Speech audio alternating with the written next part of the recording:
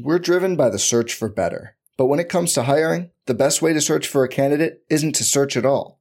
Don't search, match with Indeed. Indeed is your matching and hiring platform with over 350 million global monthly visitors, according to Indeed data, and a matching engine that helps you find quality candidates fast. Leveraging over 140 million qualifications and preferences every day, Indeed's matching engine is constantly learning from your preferences. Join more than 3.5 million businesses worldwide that use Indeed to hire great talent fast. And listeners of this show will get a $75 sponsored job credit to get your jobs more visibility at Indeed.com/Blue Wire. Just go to Indeed.com/Blue Wire right now and support our show by saying you heard about Indeed on this podcast. Indeed.com/Blue Wire. Terms and conditions apply. Need to hire? You need Indeed. Blue Wire.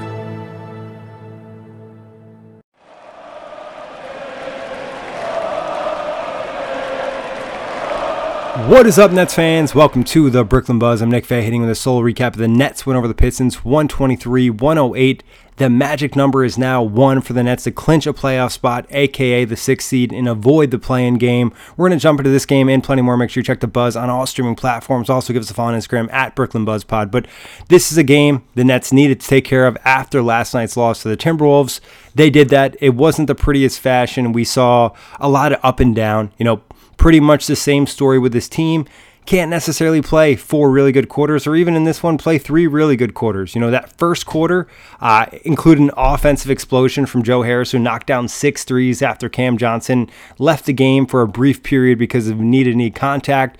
But that kind of was the boost the Nets got in this game, and they were able to kind of carry that for a majority of the first half.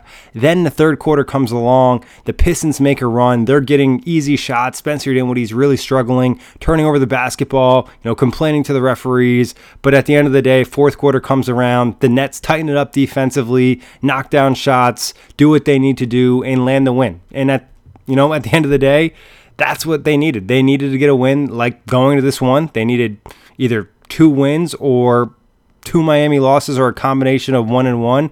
They took care of their end in this one, and credit them for that. And now with the matchups coming against Orlando and Philadelphia, who may be resting in that matchup on Sunday, they're in a really good spot to clinch a playoff spot. And that's what the goal was for this team after trading away Kevin Durant and Kyrie Irving. So credit them for trying to make that happen and looking like they're going to make that happen, and ultimately landing a matchup with the Sixers. But getting back into this game, there was some hot and cold performances. I think, the Nets, arguably 2 best offensive players, Mikal Bridges and Spencer Dinwiddie, both really struggled in this game. Dinwiddie more from a scoring perspective, and Mikal more from an efficiency perspective. I guess looking at Spencer in this one, had just one of those really hot and cold performances, finished with 6 points, 1 of 10 from the field, 0 of 4 from 3, 4 of 4 from the free throw line, 16 assists, 3 rebounds, 1 steal, 1 block, 2 turnovers, and 10 of those 16 assists came in the first quarter. Really impressive stuff. Nets, as I mentioned, scored 47 in that first quarter, and some of that Spencer's playmaking, some of that Joe Harris's hot shooting. But again, getting to Spencer, that third quarter is really where he struggled in this one, having 2 turnovers, a block shot that went out of bounds, just not able to find the synergy offensively in this one. It feels like his scoring has really been feast or famine. You're either looking at him dropping 25 or dropping around 10 on rough efficiency.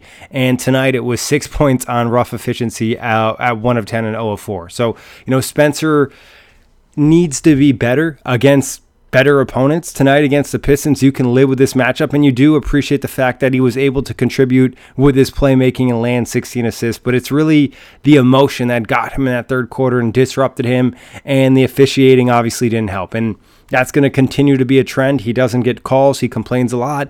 The refs don't seem to like him. It is what it is at this point, but getting over to Mikal Bridges, Still, not shooting the numbers that he kind of set the standard for in Brooklyn, but still put up 26 points in this game, 10 of 26 from the field, 2 of 11 from 3, 4 of 5 from the free throw line, 3 rebounds, 6 assists, 1 block, 1 turnover.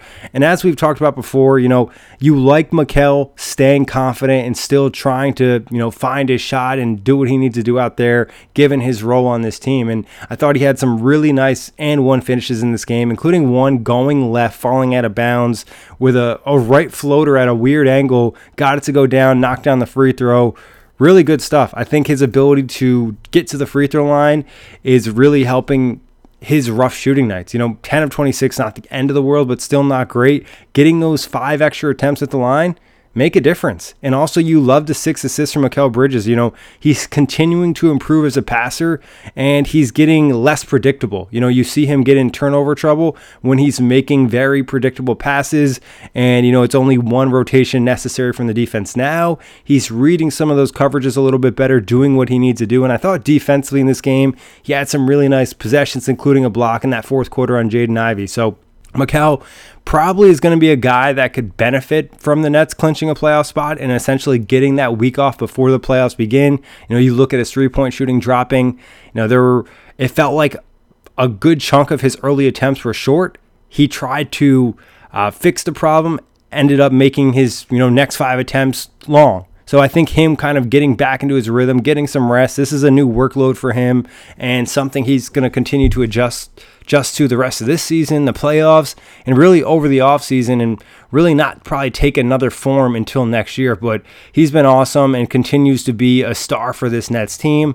Moving over to another guy who's been a star for this Nets team is Nick Claxton. 19 points, 8 of 9 from the field, 3 of 3 from the free throw line, 7 rebounds, 2 offensive, 2 assists, 2 steals, 3 blocks, 1 turnover. Clax obviously didn't have the best day in the post against, Jalen Duren and James Wiseman, but still able to impact the game defensively with the 3 blocks, the 2 steals, jumping into passing lanes, locking down Jaden Ivey in one-on-one situations, kind of teaching the rookie that he is, the best switch big in the NBA. And then also he gave us what he always does, one really nice highlight, and probably in this one, 2 really nice highlights. He had the oop over Jalen Duren, and then he also had the fake dribble handoff into kind of a weird angled floater, which is just very unique for someone his size to do. So Clax continues to just show us a little bit more and more every single game, and he's really continues to impress. And I think there's, again, another step for him offensively, give it some of the off the dribble stuff we've seen throughout this season, and his ability to just really contort the body and improve his touch and finish around the rim. So Clax, not only a defensive juggernaut for this team, but now becoming more of an offensive impact player. Dorian Finney-Smith missed this game with a wrist contusion. We in last night's game against the Timberwolves ended up kind of getting rejected by the rim. Looked like he banged himself up there. Was not able to play tonight, so Royce O'Neal got to start, and he stepped up. 15 points, 5 of 10 from the field, 4 of 9 from 3, 1 of 2 from the free throw line, 7 rebounds, 8 assists, 2 blocks, 1 turnover.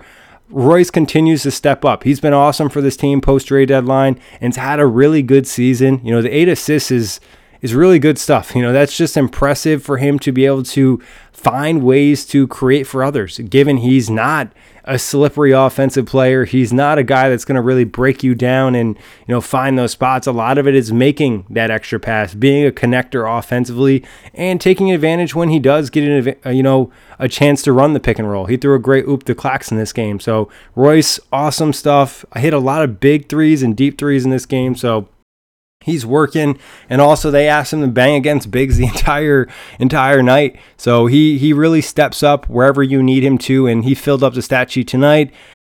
We're driven by the search for better. But when it comes to hiring, the best way to search for a candidate isn't to search at all.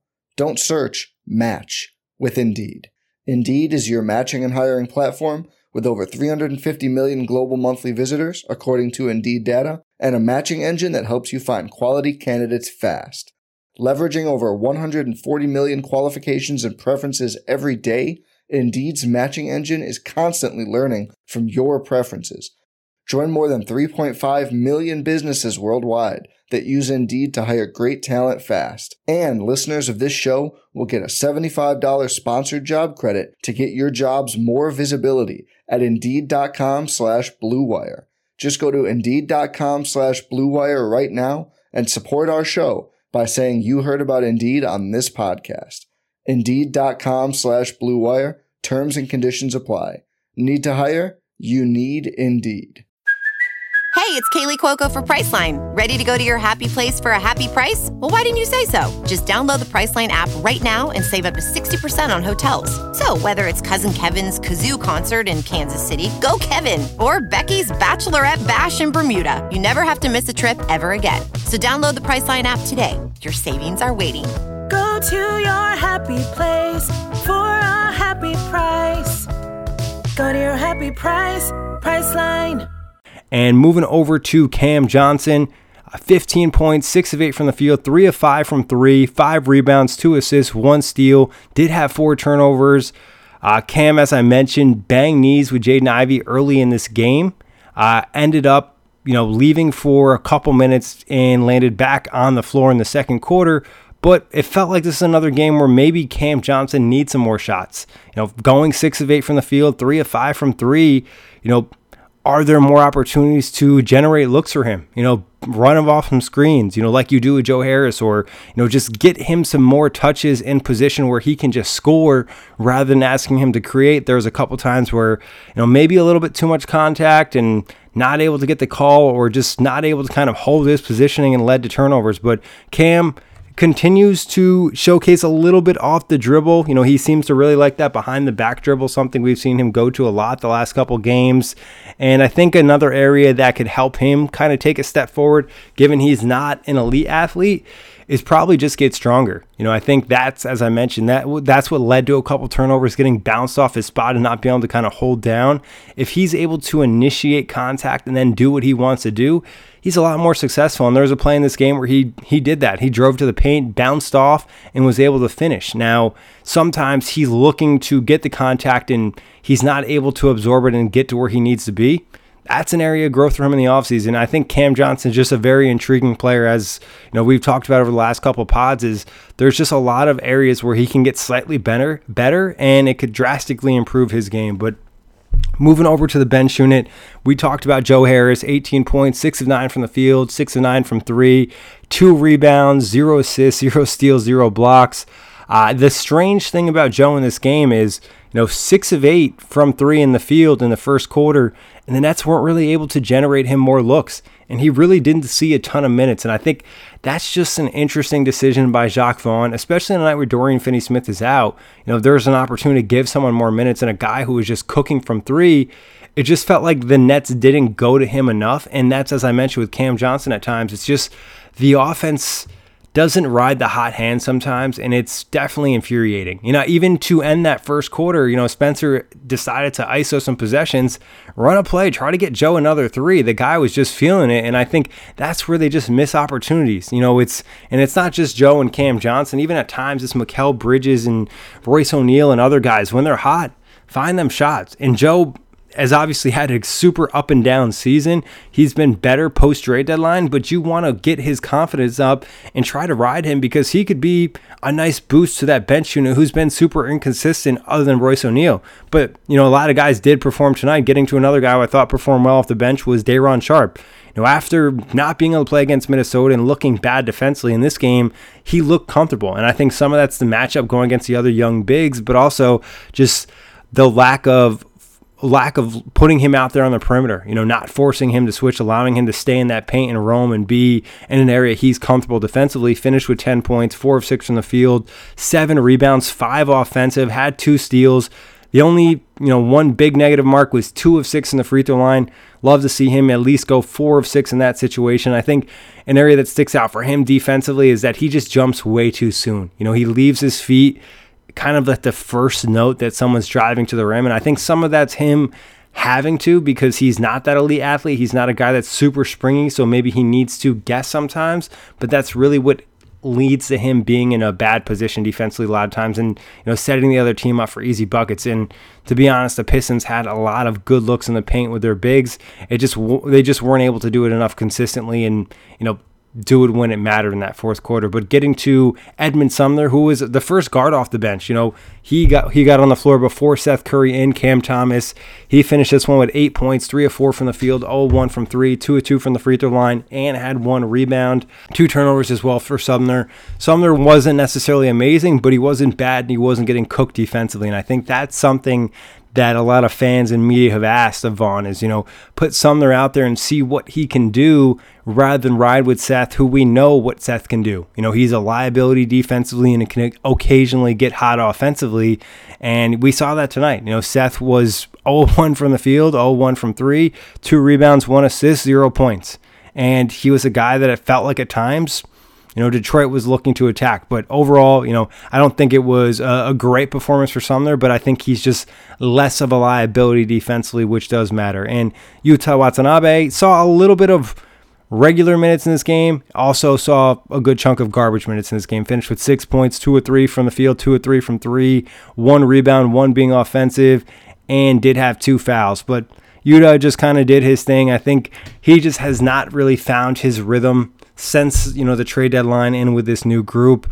David Duke Jr., Drew Smith, guys that got kind of thrown out there in garbage time, really didn't do enough for us to have anything to talk about. But, the Nets got the win. That's really that's what the goal was tonight. Take care of business, do what they needed to do. Now looking to that next matchup, hopefully they can take care of the Magic and then have a chance to rest their guys Sunday and even extend that break and really set themselves up to compete with the Sixers in that first round matchup. But getting to just a couple more stats for this game, the Nets did only have 11 turnovers, forced 14 turnovers for the Pistons, 1 second chance points, 21-17, 1 fast break points, 13-11, 1 points in the paint, 48-40, 1 the rebounding battle, 49-43. So a lot of positives for the Nets, and they found ways to be very impactful in this game. For the Pistons, on the other hand, 13 of 28 from 3 really was a huge factor in keeping them in this game, and RJ Hampton having that ridiculous third quarter. And I think another really nice stat for the Nets in this game is 36 assists for 45 made field goals. When they're moving the basketball, generating good looks as a team, that's when they're great. It's when they get stagnant, settle for bad shots, take early deep threes in the shot clock. That's when they struggle, and that's where they can blow a lead like they did in this game. This is a game that you felt like in that third quarter, maybe they go up 20, maybe they go up 25 and they're able to kind of coast in that fourth, but I feels like they lack the mental stamina sometimes to play really well for 4 quarters or even an entire quarter, because there's just these lapses where they make mistakes offensively, be it bad shot choice, or be it where they're not attacking bad defensive personnel on the floor. And defensively, there'll be times where they overcommit or they just get lost off ball, ball watching or just not being engaged enough. And those are the mistakes that they need to clean up for the postseason, because as we've mentioned a million times on the show, post-trade deadline, there's not really a lot of room for error in this team. They have to be on point in every aspect they can control, because there's going to be offensive issues. There's going to be limitations because of the roster and the skill sets, but they'll have a chance if they can compete and do what they need to do in all those other areas. But we'll see how it plays out, see what they do against the Magic in this upcoming matchup, and hopefully they can clinch that 6th seed and have a real opportunity to rest for a week. As always, big thanks to everybody for listening, and check the Buzz on all streaming platforms.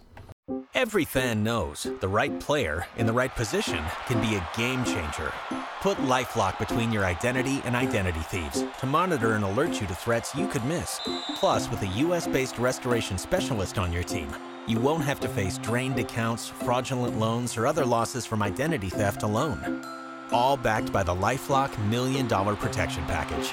Change the game on identity theft. Save up to 25% your first year at LifeLock.com/aware.